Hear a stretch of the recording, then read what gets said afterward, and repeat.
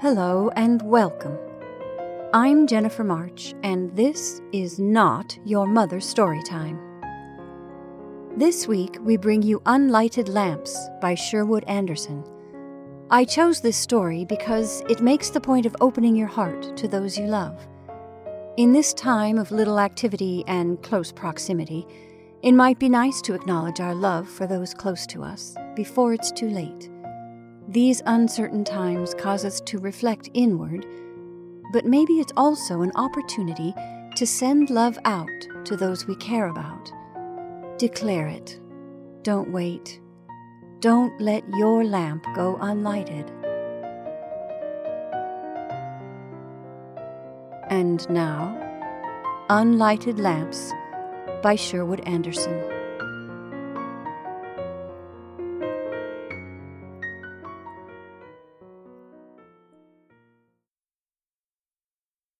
Mary Cochrane went out of the rooms where she lived with her father, Dr. Lester Cochrane, at 7 o'clock on a Sunday evening. It was June of the year 1908, and Mary was 18 years old.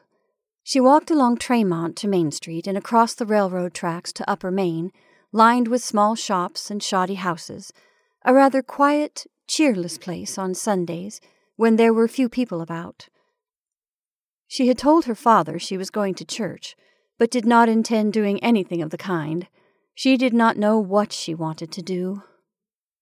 "I'll get myself off by myself and think," she told herself as she walked slowly along. The night, she thought, promised to be too fine to be spent inside in a stuffy church and hearing a man talk of things that had apparently nothing to do with her own problem. Her own affairs were approaching a crisis, and it was time for her to begin thinking seriously of her future. The thoughtful, serious state of mind in which Mary found herself had been induced in her by a conversation had with her father on the evening before. Without any preliminary talk, and quite suddenly and abruptly, he had told her that he was a victim of heart disease and might die at any moment. He had made the announcement as they stood together in the doctor's office, back of which were the rooms in which the father and daughter lived. It was growing dark outside when she came into the office and found him sitting alone. The office and living rooms were on the second floor of an old frame house in the town of Huntersburg, Illinois. And as the doctor talked, he stood beside his daughter, near one of the windows that looked down onto Tremont Street. The hushed murmur of the town's Saturday night life went on in Main Street just around a corner, and the evening train, bound to Chicago 50 miles to the east, had just passed. The hotel bus came rattling out of Lincoln Street and went through Tremont toward the hotel on Lower Main. A cloud of dust, kicked up by the horses' hoofs, floated on the quiet air. A straggling group of people followed the bus, and the row of hitching posts on Tremont Street was already lined with buggies, in which farmers and their wives had driven into town for the evening of shopping and gossip. After the station bus had passed, 3 or 4 more buggies were driven into the street. From one of them a young man helped his sweetheart to alight. He took hold of her arm with a certain air of tenderness, and a hunger to be touched thus tenderly by a man's hand that had come to Mary many times before, returned at almost the same moment her father made the announcement of his approaching death. As the doctor began to speak, Barney Smithfield, who owned a livery barn that opened into Tremont Street, directly opposite the building in which the Cochranes lived, came back to his place of business from his evening meal. He stopped to tell a story to a group of men gathered before the barn door, and a shout of laughter arose. One of the loungers in the street, a strongly built young man in a checkered suit, stepped away from the others and stood before the liveryman. Having seen Mary, he was trying to attract her attention. He also began to tell a story, and as he talked, he gesticulated, waved his arms, and from time to time looked over his shoulder to see if the girl still stood by the window, and if she were watching. Dr. Cochrane had told his daughter of his approaching death in a cold, quiet voice. To the girl it had seemed that everything concerning her father must be cold and quiet. "I have a disease of the heart," he said flatly. "I've long suspected there was something of the sort the matter with me, and on Thursday when I went into Chicago, I had myself examined. The truth is, I may die at any moment. I would not tell you but for one reason. I will leave you little money, and you must be making plans for your future." The doctor stepped nearer the window where his daughter stood, with her hand on the frame. The announcement made her a little pale, and her hand trembled. In spite of his apparent coldness, he was touched and wanted to reassure her. "There now," he said hesitatingly. "It's likely I'll be all right after all. Don't worry. I haven't been a doctor for these 30 years without knowing there's a great deal of nonsense about these pronouncements on the part of the experts. In a matter like this, that is to say, when a man has a disease of the heart, he may putter about for years." He laughed uncomfortably. "I've even heard it said that the best way to ensure a long life is to contract a disease of the heart." With these words, the doctor had turned and walked out of the office, going down a wooden staircase to the street. He had wanted to put his arm about his daughter's shoulder as he talked to her, but never having shown any feeling in his relations with her, could not sufficiently release some tight thing in himself. Mary had stood for a long time looking down into the street.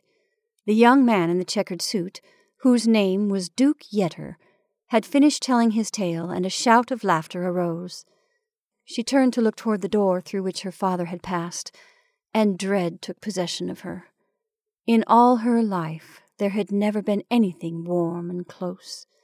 She shivered although the night was warm, and with a quick girlish gesture passed her hand over her eyes. The gesture was but an expression of a desire to brush away the cloud of fear that had settled down upon her. But it was misinterpreted by Duke Yetter, who now stood apart from the other men before the livery barn. When he saw Mary's hand go up, he smiled, and turning quickly to be sure he was unobserved, began jerking his head and making motions with his hand as a sign that he wished her to come down into the street, where he would have an opportunity to join her. On Sunday evening, Mary, having walked through Upper Main, turned onto Wilmont, a street of workmen's houses. During that year, the first sign of the march of factories westward from Chicago into the prairie towns had come to Huntersburg. A Chicago manufacturer of furniture had built a plant in the sleepy little farming town, hoping thus to escape the labor organizations that had begun to give him trouble in the city. At the upper end of town, in Wilmont, Swift, Harrison, and Chestnut streets, and in cheap, badly constructed frame houses, most of the factory workers lived. On the warm summer evening, they were gathered on the porches at the front of the houses, and a mob of children played in the dusty streets. Red-faced men in white shirts and without collars and coats slept in chairs or lay sprawled on strips of grass or on the hard earth before the doors of the houses. The laborers' wives had gathered in groups and stood gossiping by the fences that separated the yards. Occasionally, the voice of one of the women arose sharp and distinct above the steady flow of voices that ran like a murmuring river through the hot little streets. In the roadway, 2 children had got into a fight. A thick-shouldered, red-haired boy struck another boy, who had a pale, sharp-featured face, a blow on the shoulder. Other children came running. The mother of the red-haired boy brought the promised fight to an end. "Stop it, Johnny! I tell you, stop it! I'll break your neck if you don't!" The woman screamed. The pale boy turned and walked away from his antagonist. As he went slinking along the sidewalk past Mary Cochran, his sharp little eyes, burning with hatred, looked up at her. Mary went quickly along. The strange new part of her native town, with the hubbub of life always stirring and asserting itself, had a strong fascination for her. There was something dark and resentful in her own nature that made her feel at home in the crowded place, where life carried itself off darkly, with a blow and an oath. The habitual silence of her father and the mystery concerning the unhappy married life of her father and mother that had affected the attitude toward her of the people of the town had made her own life a lonely one, and had encouraged in her a rather dogged determination to, in some way, think her way through the things of life she could not understand. And back of Mary's thinking, there was an intense curiosity and a courageous determination toward adventure.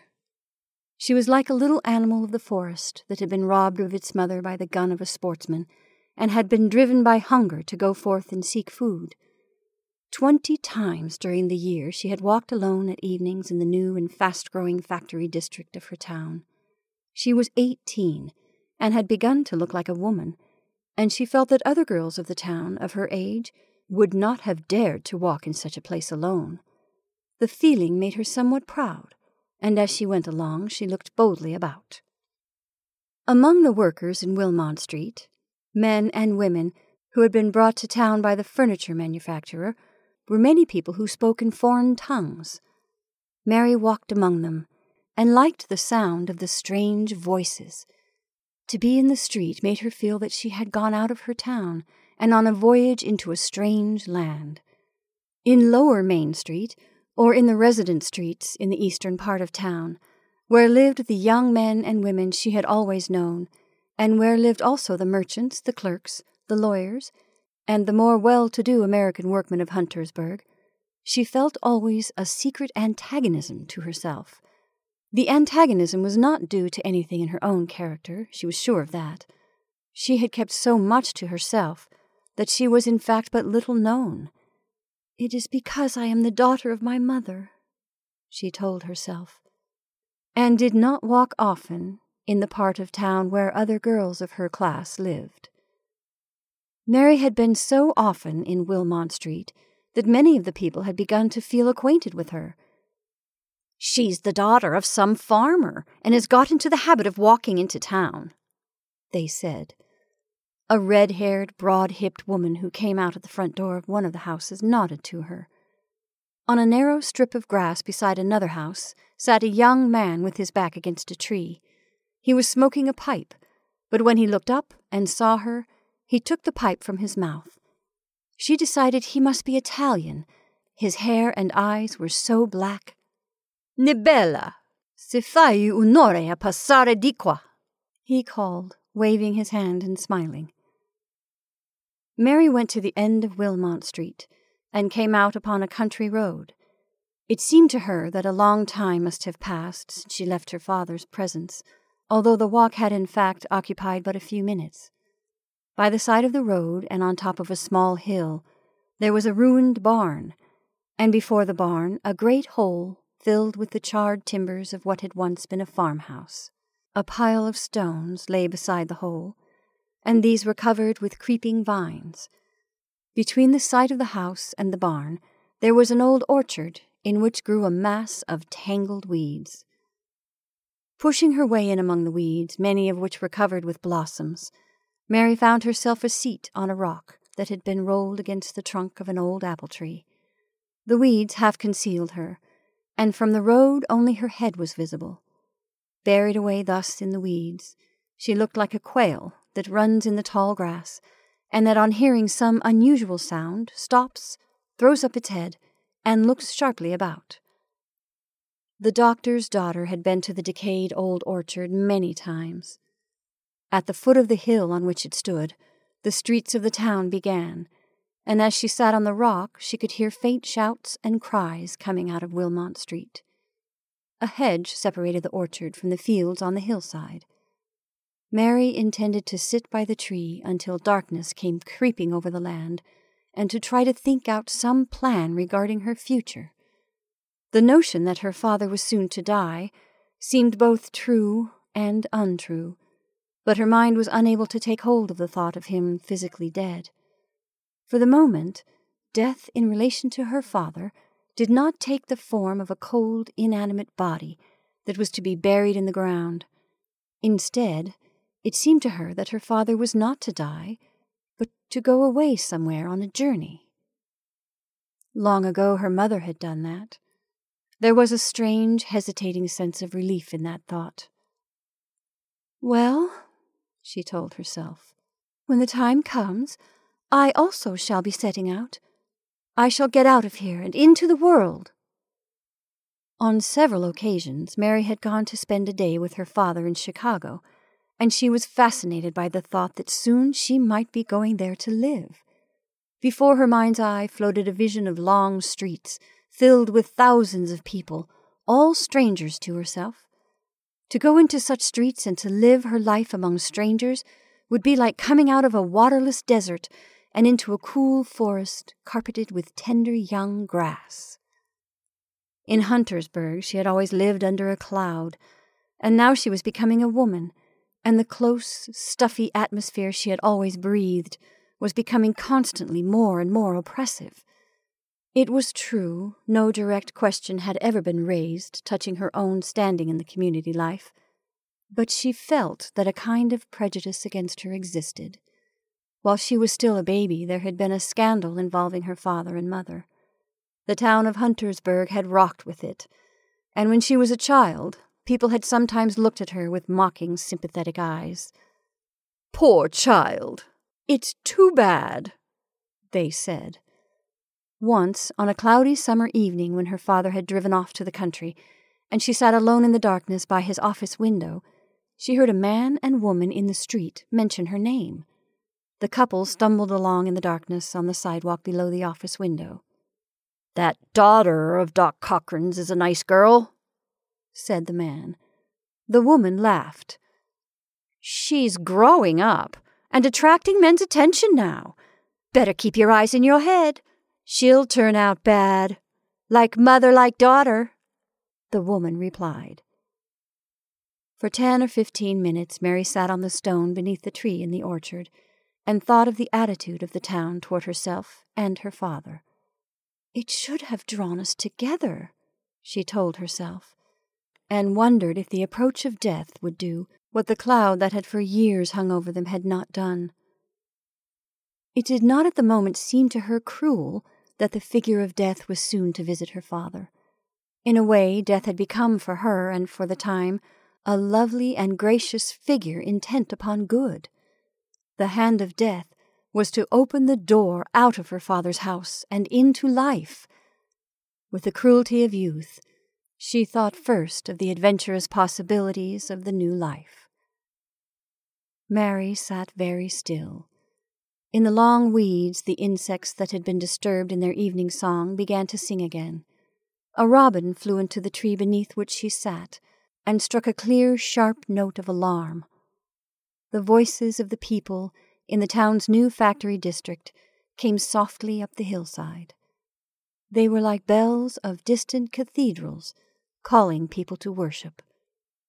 Something within the girl's breast seemed to break, and putting her head into her hands, she rocked slowly back and forth. Tears came accompanied by a warm, tender impulse toward the living men and women of Huntersburg. And then from the road came a call. "Hello there, kid," shouted a voice, and Mary sprang quickly to her feet. Her mellow mood passed like a puff of wind, and in its place hot anger came. In the road stood Duke Yetter, who from his loafing place before the livery barn had seen her set out for the Sunday evening walk, and had followed. When she went through Upper Main Street and into the new factory district, he was sure of his conquest. "She doesn't want to be seen walking with me," he told himself. "That's all right. She knows well enough I'll follow, but doesn't want me to put in an appearance until she's well out of sight of her friends. She's a little stuck up and needs to be brought down a peg. But what do I care? She's gone out of her way to give me this chance. Maybe she's only afraid of her dad." Duke climbed the little incline out of the road and came into the orchard. But when he reached the pile of stones covered by vines, he stumbled and fell. He arose and laughed. Mary had not waited for him to reach her, but had started towards him, and when his laugh broke the silence that lay over the orchard, she sprang forward and with her open hand struck him a sharp blow on the cheek. Then she turned, and as he stood with his feet tangled in the vines, ran out to the road. "If you follow or speak to me, I'll get someone to kill you," she shouted. Mary walked along the road and down the hill toward Wilmot Street. Broken bits of the story concerning her mother that had for years circulated in town had reached her ears. Her mother, it was said, had disappeared on a summer night long ago, and a young town rough, who had been in the habit of loitering before Barney Smithfield's livery barn, had gone away with her. Now another young rough was trying to make up to her. The thought made her furious. Her mind groped about, striving to lay hold of some weapon with which she could strike a more telling blow at Duke Yetter. In desperation, it lit upon the figure of her father, already broken in health, and now about to die. "My father just wants the chance to kill some such fellow as you," she shouted, turning to face the young man, who, having got clear of the mass of vines in the orchard, had followed her into the road. "My father just wants to kill someone because of the lies that have been told in this town about Mother." Having given way to the impulse to threaten Duke Yetter, Mary was instantly ashamed of her outburst, and walked rapidly along, the tears running from her eyes. With hanging head, Duke walked at her heels. "I didn't mean no harm, Miss Cochran," he pleaded. "I didn't mean no harm. Don't tell your father. I was only funnin' with you. I tell you, I didn't mean no harm." The light of the summer evening had begun to fall, and the faces of the people made soft little ovals of light as they stood grouped under the dark porches or by the fences in Wilmot Street. The voices of the children had become subdued, and they also stood in groups. They became silent as Mary passed, and stood with upturned faces and staring eyes. "The lady doesn't live very far. She must be almost a neighbor," she heard a woman's voice saying in English. When she turned her head, she saw only a crowd of dark-skinned men standing before a house. From within the house came the sound of a woman's voice singing a child to sleep. The young Italian who had called to her earlier in the evening, and who was now apparently setting out on his own Sunday evening's adventures, came along the sidewalk and walked quickly away into the darkness. He had dressed himself in his Sunday clothes, and had put on a black derby hat and a stiff white collar, set off by a red necktie. The shining whiteness of the collar made his brown skin look almost black. He smiled boyishly, and raised his hat awkwardly, but did not speak. Mary kept looking back along the street to be sure Duke Yetter had not followed, but in the dim light could see nothing of him. Her angry, excited mood went away. She did not want to go home, and decided it was too late to go to church.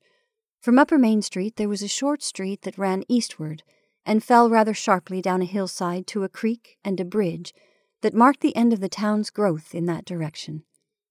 She went down along the street to the bridge and stood in the falling light, watching two boys who were fishing in the creek.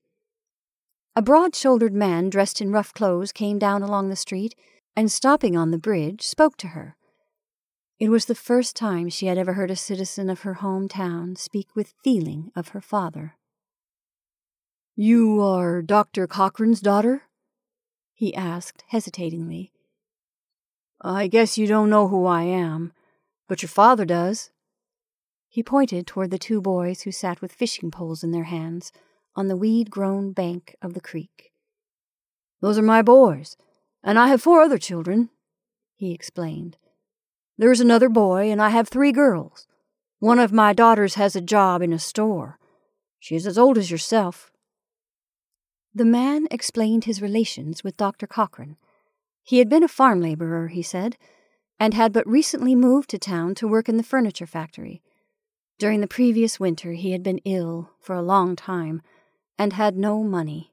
While he lay in bed, one of his boys fell out of a barn loft, and there was a terrible cut in his head. "Your father came every day to see us, and he sewed up my Tom's head." The laborer turned away from Mary and stood with his cap in his hand, looking toward the boys. "I was down and out, and your father not only took care of me and the boys, but he gave my old woman money to buy the things we had to have from the stores in town here, groceries and medicine." The man spoke in such low tones that Mary had to lean forward to hear his words. Her face almost touched the laborer's shoulder. "Your father is a good man, and I don't think he's very happy," he went on. "The boys and I got well, and I got work here in town, but he wouldn't take any money from me. You know how to live with your children and your wife. You know how to make them happy. Keep your money and spend it on them." That's what he said to me.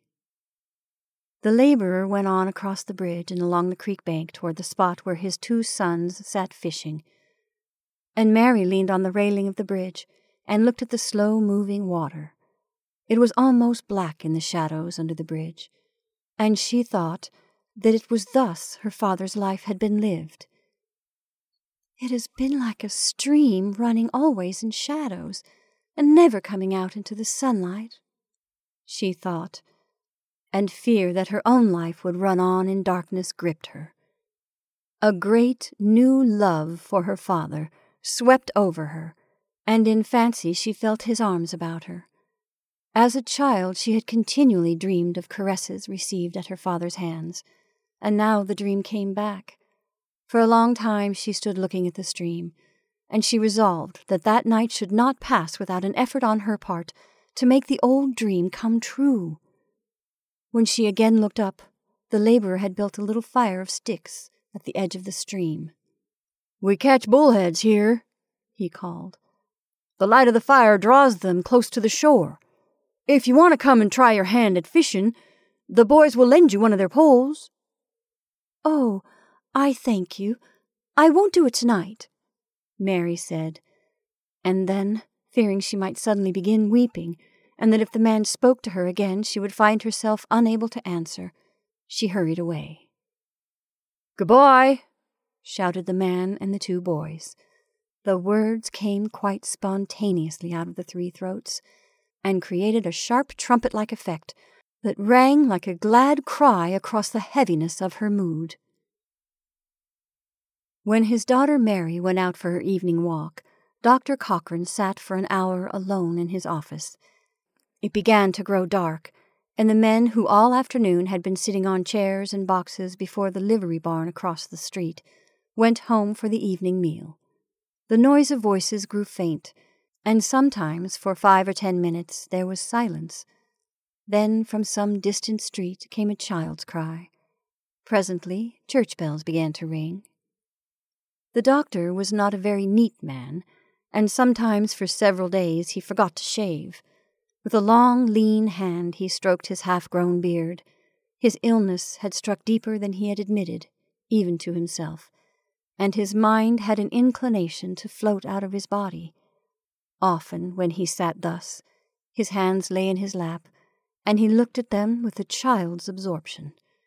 It seemed to him they must belong to someone else. He grew philosophic. "It's an odd thing about my body. Here I've lived in it all these years, and how little use I have had of it. Now it's going to die and decay, never having been used. I wonder why it did not get another tenant." He smiled sadly over this fancy, but went on with it. "Well, I've had thoughts enough concerning people, and I've had the use of these lips and a tongue, but I've let them lie idle. When my Ellen was here living with me, I let her think me cold and unfeeling, while something within me was straining and straining, trying to tear itself loose." He remembered how often, as a young man, he had sat in the evening, in silence beside his wife in this same office, and how his hands had ached to reach across the narrow space that separated them and touch her hands, her face, her hair. Well, everyone in town had predicted his marriage would turn out badly. His wife had been an actress with a company that came to Huntersburg and got stranded there. At the same time, the girl became ill and had no money to pay for her room at the hotel. The young doctor had attended to that, and when the girl was convalescent, took her to ride about the country in his buggy. Her life had been a hard one, and the notion of leading a quiet existence in the little town appealed to her. And then, after the marriage, and after the child was born, she had suddenly found herself unable to go on living with the silent, cold man. There had been a story of her having run away with a young sport, the son of a saloon keeper who had disappeared from town at the same time. But the story was untrue. Lester Cochran had himself taken her to Chicago, where she got work with a company going into the far western states. Then he had taken her to the door of her hotel, had put money into her hands, and in silence and without even a farewell kiss, had turned and walked away. The doctor sat in his office living over that moment and other intense moments when he had been deeply stirred and had been on the surface so cool and quiet. He wondered if the woman had known. How many times he had asked himself that question. After he left her that night at the hotel door, she never wrote. "Perhaps she is dead," he thought for the 1,000th time. A thing happened that had been happening at odd moments for more than a year.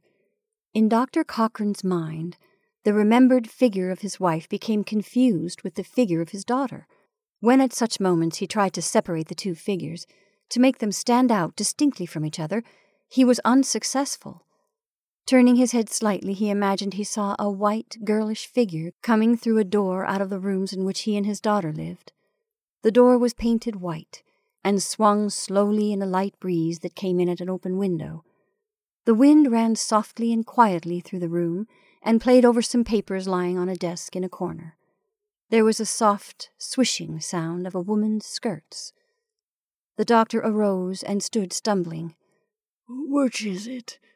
Is it you, Mary? Or is it Ellen?" he asked huskily.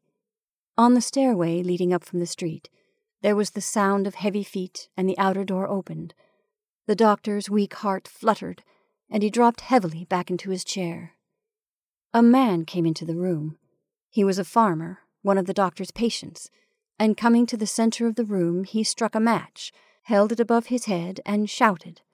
"Hello!" he called. When the doctor arose from his chair and answered, he was so startled that the match fell from his hand and lay burning faintly at his feet.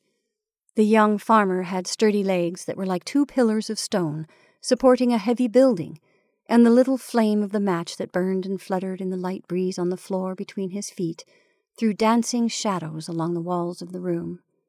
The doctor's confused mind refused to clear itself of his fancies that now began to feed upon this new situation. He forgot the presence of the farmer, and his mind raced back over his life as a married man. The flickering light on the wall recalled another dancing light. One afternoon in the summer during the first year after his marriage, his wife Ellen had driven him into the country. They were then furnishing their rooms, and at a farmer's house Ellen had seen an old mirror, no longer in use, standing against a wall in a shed. Because of something quaint in the design, the mirror had taken her fancy, and the farmer's wife had given it to her. On the drive home, the young wife had told her husband of her pregnancy, and the doctor had been stirred as never before. He sat, holding the mirror on his knees, while his wife drove, and when she announced the coming of the child, she looked away across the fields. How deeply etched that scene in the sick man's mind. The sun was going down over young corn and oat fields beside the road. The prairie land was black, and occasionally the road ran through short lanes of trees that also looked black in the waning light.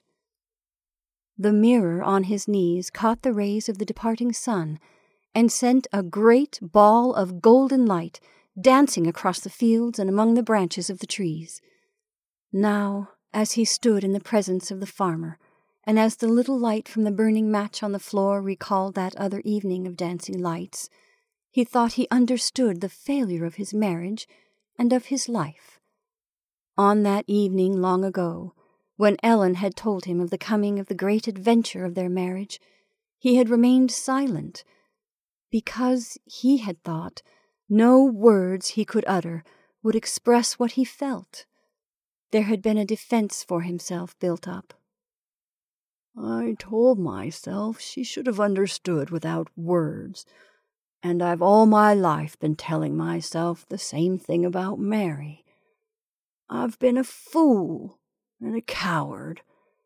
I've always been silent because I've been afraid of expressing myself. Like a blundering fool, I've been a proud man and a coward. Tonight I'll do it. If it kills me, I'll make myself talk to the girl," he said aloud, his mind coming back to the figure of his daughter. "Hey, what's that?" asked the farmer, who stood with his hat in his hand, waiting to tell of his mission. The doctor got his horse from Barney Smithfield's livery and drove off to the country to attend to the farmer's wife, who was about to give birth to her first child.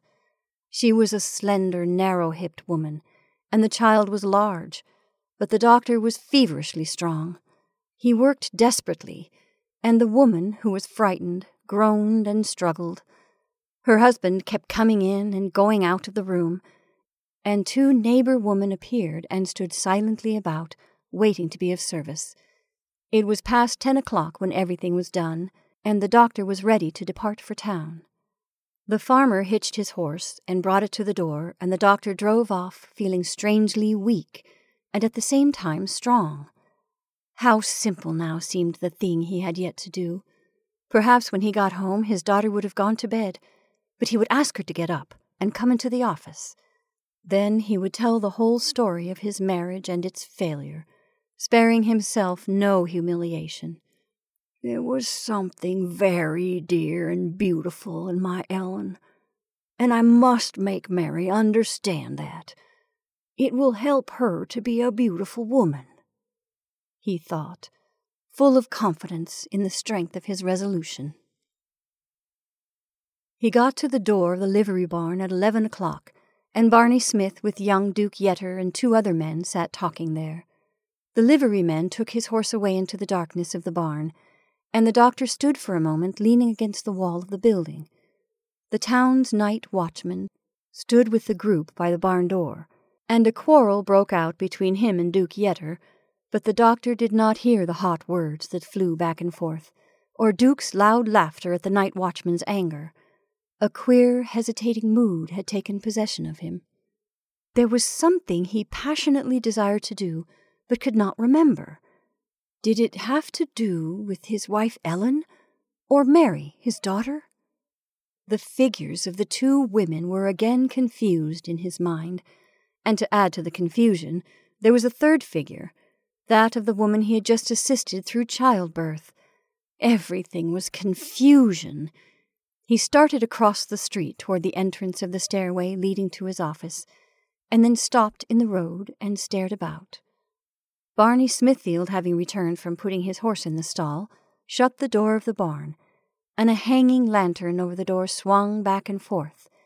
It threw grotesque dancing shadows down over the faces and forms of the men standing and quarreling beside the wall of the barn. Mary sat by a window in the doctor's office, awaiting his return. So absorbed was she in her own thoughts that she was unconscious of the voice of Duke Yetter talking with the men in the street. When Duke had come into the street, the hot anger of the early part of the evening had returned, and she again saw him advancing toward her in the orchard with the look of an arrogant male, confidence in his eyes. But presently she forgot him and thought only of her father. An incident of her childhood returned to haunt her. One afternoon in the month of May, when she was 15, her father had asked her to accompany him on an evening drive into the country. The doctor went to visit a sick woman at a farmhouse 5 miles from town, and as there had been a great deal of rain, the roads were heavy. It was dark when they reached the farmer's house, and they went into the kitchen and ate cold food off a kitchen table. For some reason, her father had, on that evening, appeared boyish and almost gay. On the road he had talked a little, Even at that early age, Mary had grown tall, and her figure was becoming womanly. After the cold supper in the farm kitchen, he walked with her around the house, and she sat on a narrow porch. For a moment, her father stood before her. He put his hands into his trouser pockets, and throwing back his head, laughed almost heartily. "It seems strange to think you will soon be a woman," he said. "When you become a woman, what do you suppose is going to happen, eh? What kind of life will you lead? What will happen to you?" The doctor sat on the porch beside the child, and for a moment she had thought he was about to put his arm around her. Then he jumped up and went into the house, leaving her to sit alone in the darkness. As she remembered the incident, Mary remembered also that on that evening of her childhood she had met her father's advances in silence. It seemed to her that she, not her father, was to blame for the life they had led together.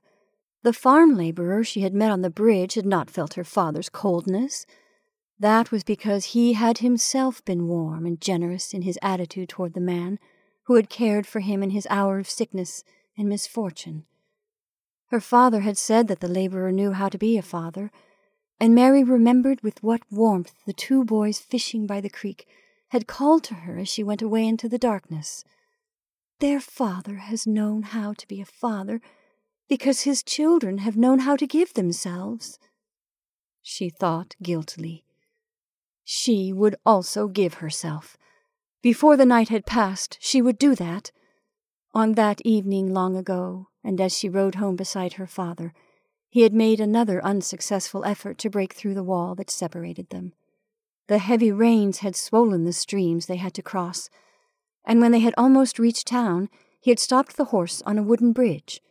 The horse danced nervously about, and her father held the reins firmly and occasionally spoke to him. Beneath the bridge, the swollen stream made a great roaring sound, and beside the road, in a long flat field, there was a lake of floodwater. At that moment, the moon had come out from behind clouds, and the wind that blew across the water made little waves. The lake of floodwater was covered with dancing lights. "I'm going to tell you about your mother and myself," her father said huskily. But at that moment, the timbers of the bridge began to crack dangerously, and the horse plunged forward. When her father had regained control of the frightened beast, they were in the streets of the town, and his diffident, silent nature had reasserted itself. Mary sat in the darkness by the office window and saw her father drive into the street. When his horse had been put away, he did not, as was his custom, come at once up the stairs to the office, but lingered in the darkness before the barn door. Once he started to cross the street, and then returned into the darkness. Among the men who had for 2 hours been sitting and talking quietly, a quarrel broke out. Jack Fisher, the town night watchman, had been telling the others the story of a battle in which he had fought during the Civil War, and Duke Yetter had begun bantering him. The night watchman grew angry. Grasping his nightstick, he limped up and down. The loud voice of Duke Yetter cut across the shrill, angry voice of the victim of his wit. "You ought to have flanked the fella, I tell you, Jack. Yes, sirree, you ought to have flanked the reb, and then when you got him flanked, you ought to have knocked the stuffing out of the cuss. That's what I would have done," Duke shouted, laughing boisterously. "You would have raised hell, you would," the night watchman answered, filled with ineffectual wrath. The old soldier went off along the street, followed by the laughter of Duke and his companions, and Barney Smithfield, having put the doctor's horse away, came out and closed the barn door. A lantern hanging above the door swung back and forth. Dr. Cochrane again started across the street, and when he reached the foot of the stairway, turned and shouted to the men. "Good night," he called, cheerfully. A strand of hair was blown by the light summer breeze across Mary's cheek, and she jumped to her feet as though she had been touched by a hand reached out to her from the darkness. 100 times she had seen her father return from drives in the evening, but never before had he said anything at all to the loiterers by the barn door. She became half convinced that not her father, but some other man was now coming up the stairway. The heavy, dragging footsteps rang loudly on the wooden stairs, and Mary heard her father set down the little square medicine case he always carried. The strange, cheerful, hearty mood of the man continued, but his mind was in a confused riot. Mary imagined she could see his dark form in the doorway. "The woman has had a baby," said the hearty voice from the landing outside the door. "Who did that happen to? Was it Ellen? Or that other woman? Or my little Mary?" A stream of words, a protest, came to the man's lips. "Who's been having a baby? I want to know. Who's been having a baby? Life doesn't work out. Why are babies always being born?" he asked. A laugh broke from the doctor's lips, and his daughter leaned forward and gripped the arm of her chair. "Babe has been born," he said again. "Strange, eh? My hands should have helped a baby be born, while all the time death stood at my elbow." Dr. Cochrane stamped upon the floor of the landing. "My feet are cold and numb from waiting for life to come out of life," he said heavily. "The woman struggled, and now I must struggle." Silence followed from the stamping of the feet and the tired, heavy declaration from the sick man's lips. From the street below came another loud shout of laughter from Duke Yetter. And then Dr. Cochrane fell backward down the narrow stairs to the street. There was no cry from him, just the clatter of his shoes upon the stairs, and the terrible subdued sound of the body falling. Mary did not move from her chair. With closed eyes, she waited. Her heart pounded. A weakness, complete and overmastering, had possession of her, and from feet to head ran little waves of feeling, as though tiny creatures with soft hair-like feet were playing upon her body. It was Duke Yetter who carried the dead man up the stairs and laid him on a bed in one of the rooms back of the office. One of the men who had been sitting with him before the door of the barn followed, lifting his hands and dropping them very nervously. Between his fingers he held a forgotten cigarette, the light from which danced up and down in the darkness.